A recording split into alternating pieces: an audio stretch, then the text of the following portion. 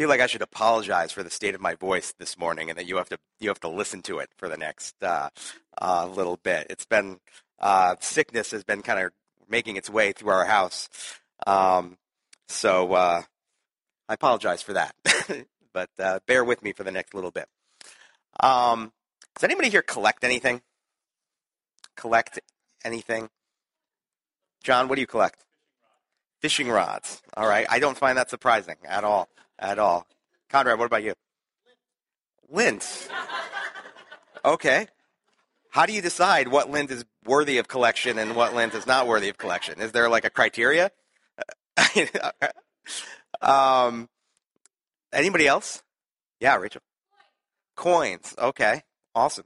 I spoke at my kids' school in chapel this week. Actually, you're getting the same message that they got. So, but I asked that question to a bunch of middle schoolers, and I got some interesting answers. Rocks was one answer, which I guess, there's, some pretty looking rocks. One girl collects gel pens, which I didn't know that was a thing. But does anybody else collect gel pens? Or one of the boys said he collects Coke bottles. And I asked him, I said, is it like Coke bottles from all over the world? And he's like, no, it's just Coke bottles that I drink and I collect them. I'm pretty sure that's called hoarding at that point. I don't know that really qualifies as a hobby. Just different Coke bottles that pretty much all look the same because you get them from Wawa. So I've never been a big hobby person. I've tried to start hobbies at certain times in my life, and I don't have the attention span to stick with it for very long. When I was a kid, I did collect baseball cards for a brief portion of time in my life. And this particular card was my prized possession in my baseball card collection. This was my Wade Boggs rookie card. Wade Boggs was my favorite player when I was a kid. Obviously, I'm a Red Sox fan, and so I loved Wade Boggs. And so this card, I had it in like one of those plastic, hard plastic containers so that nothing could happen to it. It kept it in mint condition, and it was great. But something terrible happened. Tragedy struck, and this is what happened. Wade Boggs became a Yankee, and you don't do that. If you're, you don't go from being a Red Sox to being a Yankee. So Wade Boggs immediately went from being my favorite player to being dead to me. And then, he went on to win a World Series with the Yankees, and then he's celebrating with the Yankees, riding a horse around Yankee Stadium. It's like he's just mocking me the entire time. So, I collected baseball. I don't collect baseball cards anymore. There may be some baseball cards somewhere at my mom's house. But obviously, I don't actively do that anymore. But there's something else that I think we all have a collection of sorts. For some of us, that collection, for some of us, that collection is larger than others. For those of you that are younger in the room, your collection is likely not as big as it is for some of those who are older in the room. But we all have these collections. It's not a collection that we're proud of, but we have it. And that collection is regrets. The longer we live, the more time we have to make choices we regret. And many of our regrets come from choices that we wish we hadn't made. If we think about it, there are times in our lives where we're faced with decisions and we made decisions that we just wish we hadn't made. And when I think back about my own life and I think about decisions that I made and I think about decisions that I made that I regret, there are certain times in my life that I feel like I've been more likely to make decisions that I regret. And this isn't necessarily an all-encompassing list, but when I look back on my life, these are some of the times when I find, I've been more prone to make decisions that I'm not proud of, that I regret. When I'm angry, when something has really gotten me angry, when emotions are running high, I may tend to say something that I'm going to regret. I may tend to do something that I'm going to regret. Something that in the moment maybe feels really good in the moment. You ever have that time where you're maybe in an argument with somebody or somebody has done something to you and you have like the perfect kind of response that's going to like really zing somebody, really get them, really, hurt them the way you feel like they've hurt you. And you say it and it feels so good in the moment. And then maybe minutes later, maybe days later, you think back on that and you're like, oh, that was such a terrible thing to say. What a jerk I am. And you just wish that you could take those words back. When I want something really bad, I can make choices that I regret. When I want something, because think about it, when you want something, you can pretty much come up with reasons to justify why you need that thing. Oftentimes for myself, when I want to purchase some new piece of technology, I can come up with a way to justify that purchase. I need this. This is going to help me out. This is going to help me in ministry, or this is going to help me in my work, or this is going to help me, so I need this. Really, God wants me to have this. I mean, let's be honest. So when I want something, when I'm guilty, when I've done something or said something, and when I am regretting something, when I'm guilty, I could compound that by making more bad decisions, whether that is to try to justify what I did or shift the blame to somebody else, or to try to cover up maybe some of my guilt in this, try to downplay my level of responsibility with something. And of course, there's, just in general, when I'm tempted, when I just tempted to do something that I know I shouldn't do, whether it's something that feels good or is fun in the moment, I can make decisions that are unwise. And, we don't have to look, we can look throughout Scripture and find examples of people who have made bad decisions, who have made decisions that they regret. And then, all throughout Scripture, we can find that. One example that you're probably very familiar with comes from 2 Samuel chapter 12. 2 Samuel chapters 11 and 12. The story of David and Bathsheba. So I'm not going to read through those two chapters, but I'll just summarize the story for you quickly if there's anybody here that may be unfamiliar with that. So David's the king of Israel, and he sends the armies of Israel off to war. But he, as the king, decides to stay home.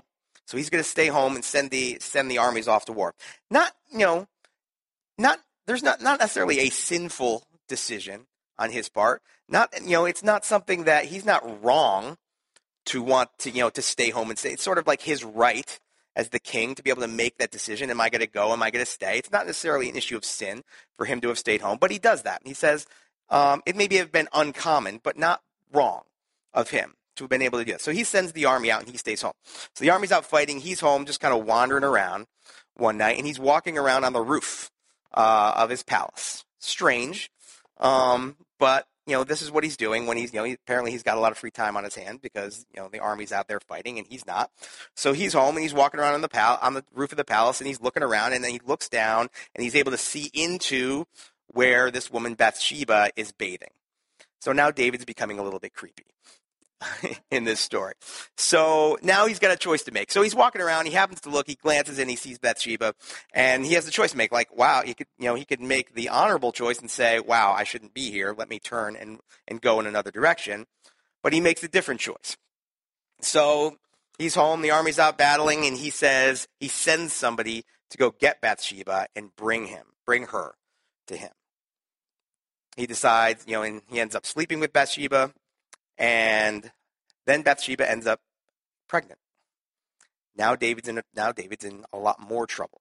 So it's what started off with just sort of a, not the best decision, but not necessarily a sinful decision, has now led him to this point where now he is guilty. He has sinned. Bathsheba's pregnant. He's guilty.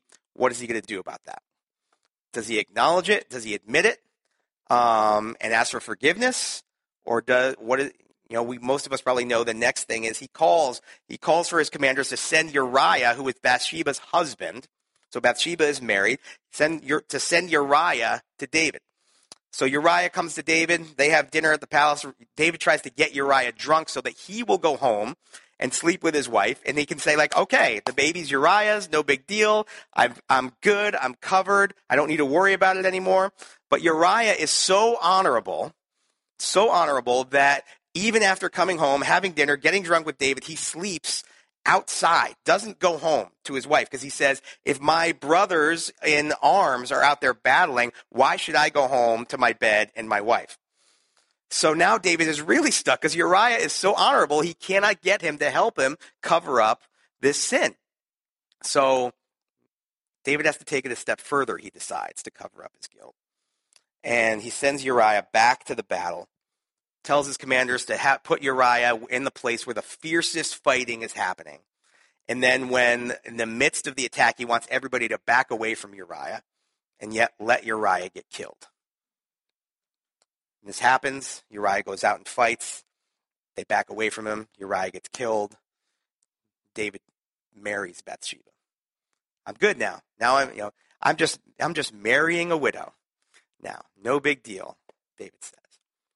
Of course, we know that's not how it happens. Nathan the prophet comes to David and basically says, God knows what you did. You're guilty. And the son that ends up coming from that experience between David and Bathsheba ends up dying as a consequence of David's actions. All starting from a point where David just made an unwise choice at the very beginning of this entire story. Just the choice to stay home and to walk around on the roof and to not look away in a moment when he should have led to this regret of David. One of the biggest regrets of David's life and one of the biggest downfalls of the man that the Bible calls a man after God's own heart. And that's just one example from Scripture, but we don't even need to necessarily look at Scripture for examples. We just have to look at our own lives. For times, we all make bad decisions at times. We all have things, and I'm sure you may not have to look back too far to find choices and decisions that you regret. And they may not have even have started much like David. They may not have started with an issue of sin where you made a sinful choice, a black and white wrong choice, but just an unwise choice that led down a road that quickly spun out of control. And we all make these bad decisions at times. And I think one of the reasons we make bad decisions is because when we're faced with choices in our lives, we're starting with the wrong questions. We're asking ourselves the wrong questions when faced with decisions in our lives. There are some questions that I think that we tend to ask when we're faced with choices in our lives. One of the first questions that I think we ask is the question of, what am I allowed to do? We basically start with, when I'm faced with something that I want in my life, I start with this question, is there anything wrong with it? Can I make a case for it? Can I convince my spouse or my parents that I need this or that I want this? Can I justify this in my mind? Many of you know that last summer we took a group of youth group students to Arizona for a missions trip. We had a couple of days left at the end of the mission trip, so we spent those days at the Grand Canyon. This is one of just a picture of two of our students, Katie and Megan, sitting on the edge of the Grand Canyon. So now, maybe some of you are seeing this picture and thinking, I'm never sending my kids with Eric anywhere.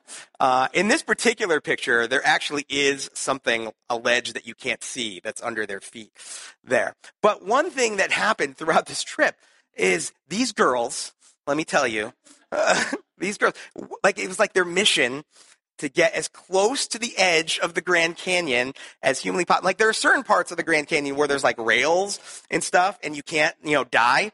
But there are other parts where it's like this, where if you want to walk, you can get right up to the edge. And, I would say this, I'd be like, back up, back up. I don't want to tell your parents that you're dead. And they would always have the same response to me, it's fine, Eric, it's fine. I'm not going to fall. And you know what? We looked it up, actually, before we went on the trip. 30 people a year fall into the Grand Canyon and die accidentally. And I said, I'm pretty sure that every conversation for the person that just fell into the Grand Canyon went like this. Hey, back up. I'm fine. Nobody thinks they're going to fall. Nobody walks up to the edge of the Grand Canyon and thinks, this there's a pretty good chance I'm going to die right now. But you know what? It's worth, these 3 inches are worth it. You know, they get right up to the edge, and I'm like, back up, we're fine. So we made a rule, like, I think it was like the 12 to 18 inch rule. Like, you needed to have, you know, at least to be able to, like, if you stumbled, you can, like, at least have something to put your foot on before you die. So we brought back most of them with us. So yeah, there's a lot of pictures like this. But you know, this is a little bit like how we treat decisions in our lives. Sometimes, like, we want to get right up to the edge. What is that point where, what if I do this, I would be wrong, or it would be sin for me to do this, and I want to get right up to that edge, right up to the point, right to the edge of wrong, and I'm good, as long as I'm on the edge. But I'm pretty sure that anybody who has had a major, whether it's failure of character or moral failure in their life, and they've gotten up to the point where, you know, just shy of where it would be sin, has said, I'm fine. I'm not doing X. I'm only doing this. It's fine. I'm okay. We want to get right up to the edge of wrong. But people fall. People fall. And it's the people who get right up to the edge. If you're not near the edge, you can't fall. If you're not near the edge of the canyon, you can't fall in. But sometimes we want to do this. We say, we ask the question of, is there anything wrong with it? And if our answer to that question is no, we're okay. Other questions we tend to ask, what do I have the right to do in this situation? What is fair? What's owed to me in this situation right now? You know, this is a question we may ask ourselves a lot when we've been wronged by somebody. You know, what do they owe me? What are my rights in this situation? Especially as Americans, you know, we hear a lot about rights as Americans. You know, and rights. You know, when somebody has trampled on my rights or somebody has infringed upon my rights, you get a huge response. You know, who are you to tell me what I can and can't do? You know, I have a right to X, Y, and Z. And you know, especially in times when when somebody has infringed upon something in my life that I perceive as a right, we can have a pretty strong response to that. I think we have to be careful, especially living in America, about this conversation about rights, because we talk about God-given rights and we talk about rights in general. I'm not sure that we have rights in terms especially when it comes to our relationship with God. You know, we're not promised things like safety and security. We're not promised, you know, necessarily happiness all the time. So we have to be careful a lot of times when we talk about rights, because we can talk about our rights in terms of, you know, what we have in terms of our government, and we can easily transition those rights over to what we perceive to be true of our relationship with God. And we can actually think that God is infringing upon our rights sometimes. And sometimes we can really find ourselves making unwise decisions when we've placed ourselves in situations where we're going to demand our rights from somebody. Last question that I want to touch on, and this isn't necessarily, like, this isn't an all-encompassing list, but these are just the things that came to my mind. So I was thinking about this, is just the what do I want question. In general, what do I want? Because when I want something, I can find a way to justify it in my mind. So when faced with decisions or temptation or desires, when we ask ourselves these questions, we're basically asking one kind of overarching question. And it's this question, what is okay? What is okay? I just want okay. What is the bare minimum that's required of me in this situation? And how do I get there? Or what's the absolute maximum that I can get away with in this situation and still be just okay? I'm not sure that God is calling us as followers of Christ to okay. I think he wants a little bit more from us. I'm a big fan of the play and all the movies, Les Miserables. I like all the different versions of it. And I want to show you one of my favorite scenes from that. I'm going to show you from the most recent movie is the version that we're going to be looking at. Have a look at this. Get in there! Pipe down! Stay there! Monsignor, we have your silver. We caught this man red-handed. You had the nerve to say you gave him this? That is right. But my friend, you left so early. Surely something slipped your mind. You forgot. I gave these also. Would you leave the best behind?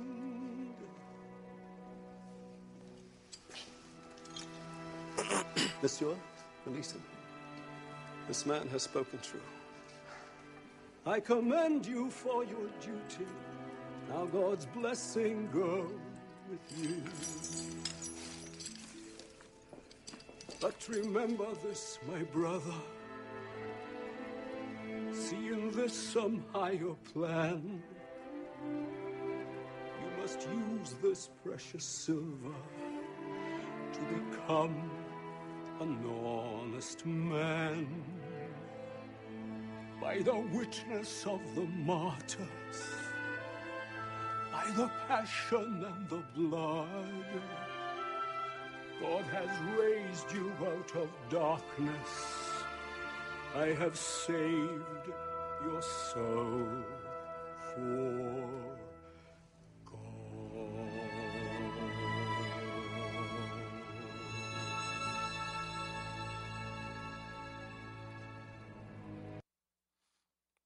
That's a great scene. Don't think I didn't see you singing, Hannah. That's a great scene. It's one of my favorite scenes in the movies and the plays because so just to if you're not familiar with it, to give you a little bit of context, that the guy who's caught, his name is Jean Valjean. He's kind of the main character throughout the play and the movies. And he has just been released from prison, and because he's just been released from prison, he's like an outcast in society. No one will give him a job, no one will give him food, no one will give him shelter. And he comes across this church where this bishop is, and this bishop is the only one who says, come inside, stay the night, we'll feed you. And when this happens, Jean Valjean is so foreign to him, he doesn't, he can't accept it. So he ends up stealing all the silver from the church and running away.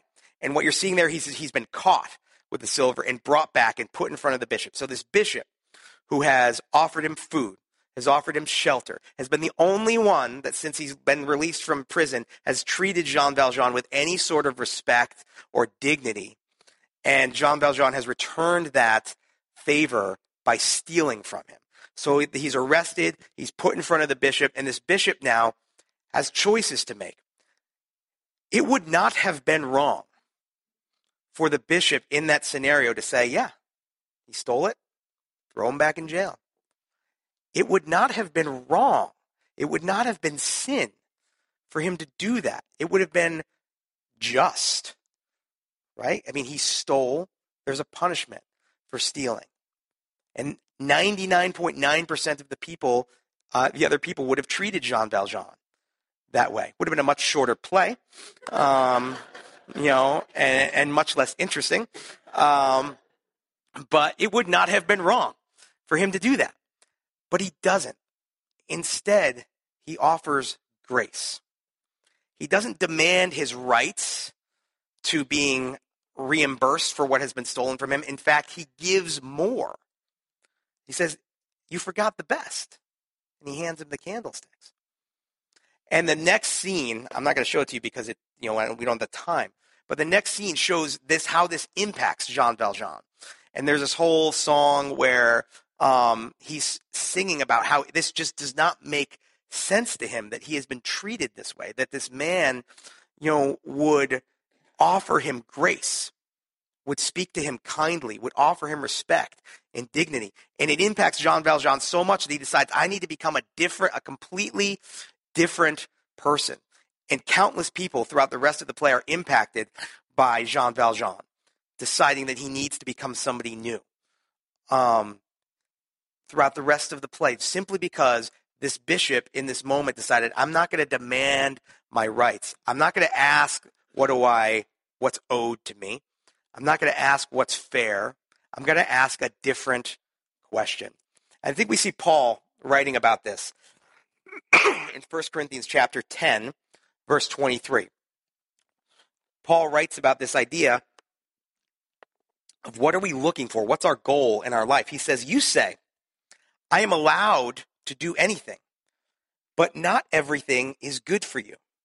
You say, I am allowed to do anything, but not everything is beneficial. Paul, like the bishop, is saying we need to think beyond what we're allowed in the moment. We need to think beyond what's okay and ask ourselves a better question. We need to not ask what do I want, not ask what's okay, but ask what is the best thing for me to do? What is the best way for me to respond to this situation? I don't want the bare minimum. I want the best for my life and the lives of those around me. I want the best of what God has in store for me. And that means in times when I'm faced with a decision, I need to not ask what am I allowed or what is fair, but what is the best thing I can do. So when we're in an argument with our spouse, what is the best thing for me to do?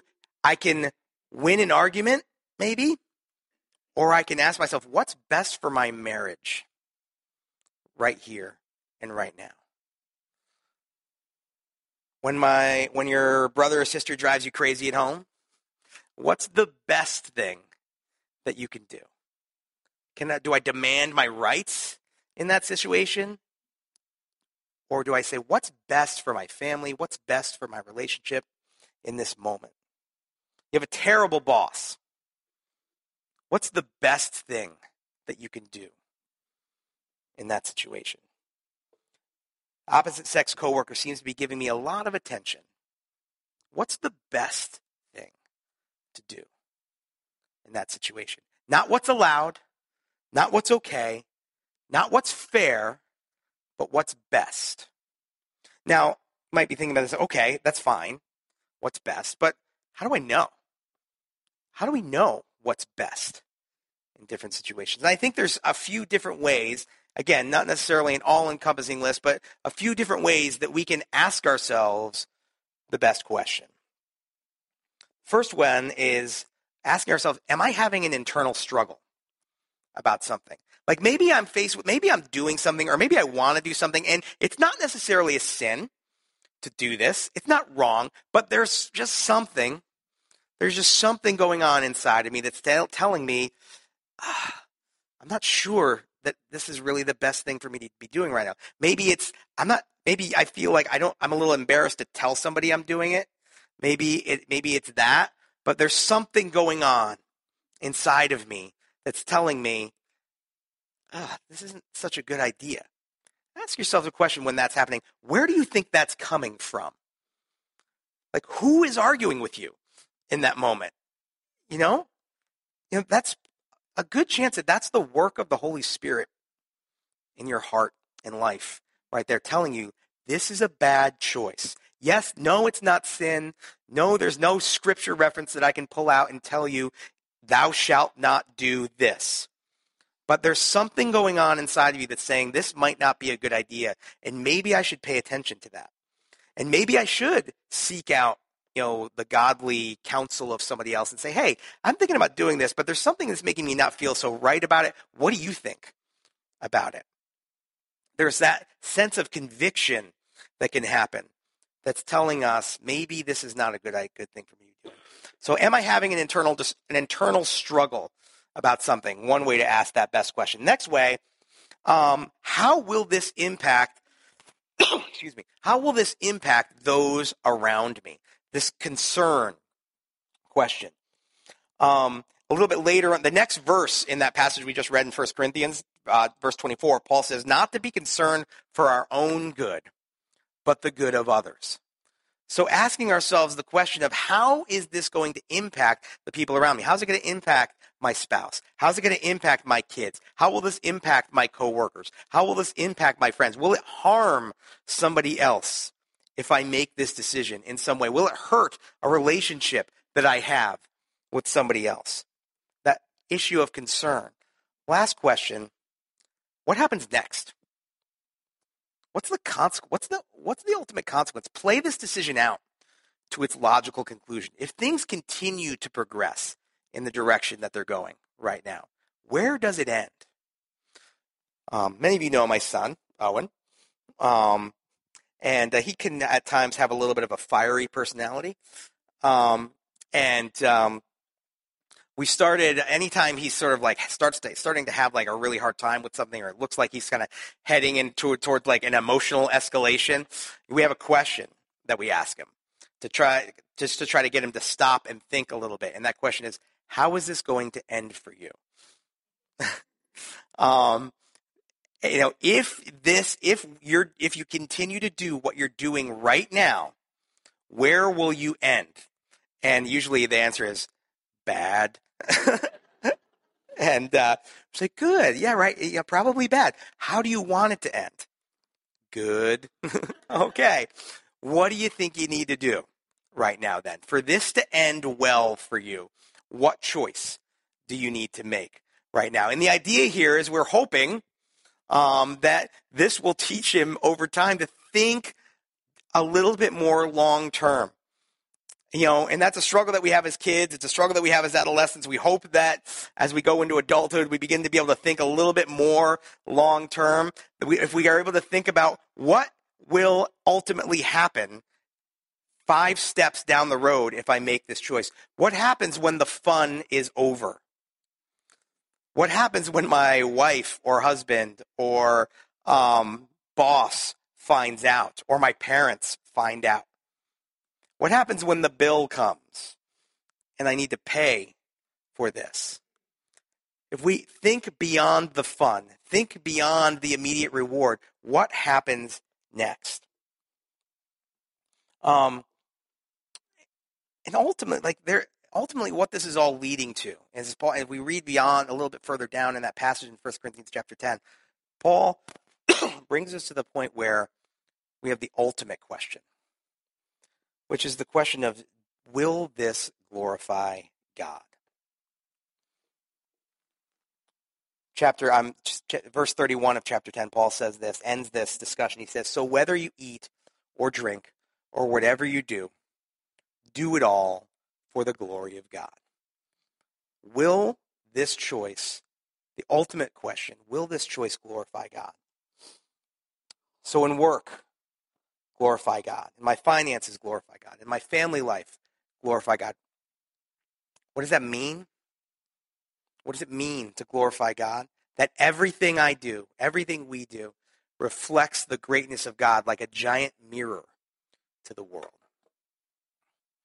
Now, you may have been listening to this today, and you're thinking back over like, man, there's just been choices I've made where I've not asked myself that question. I have asked, what do I want? I have asked what's owed to me. I have asked, I have demanded my rights, and it has hurt relationships. It has hurt situations in my life, and I look forward, and I'm just not sure that I can do this all the time moving forward. And you know what?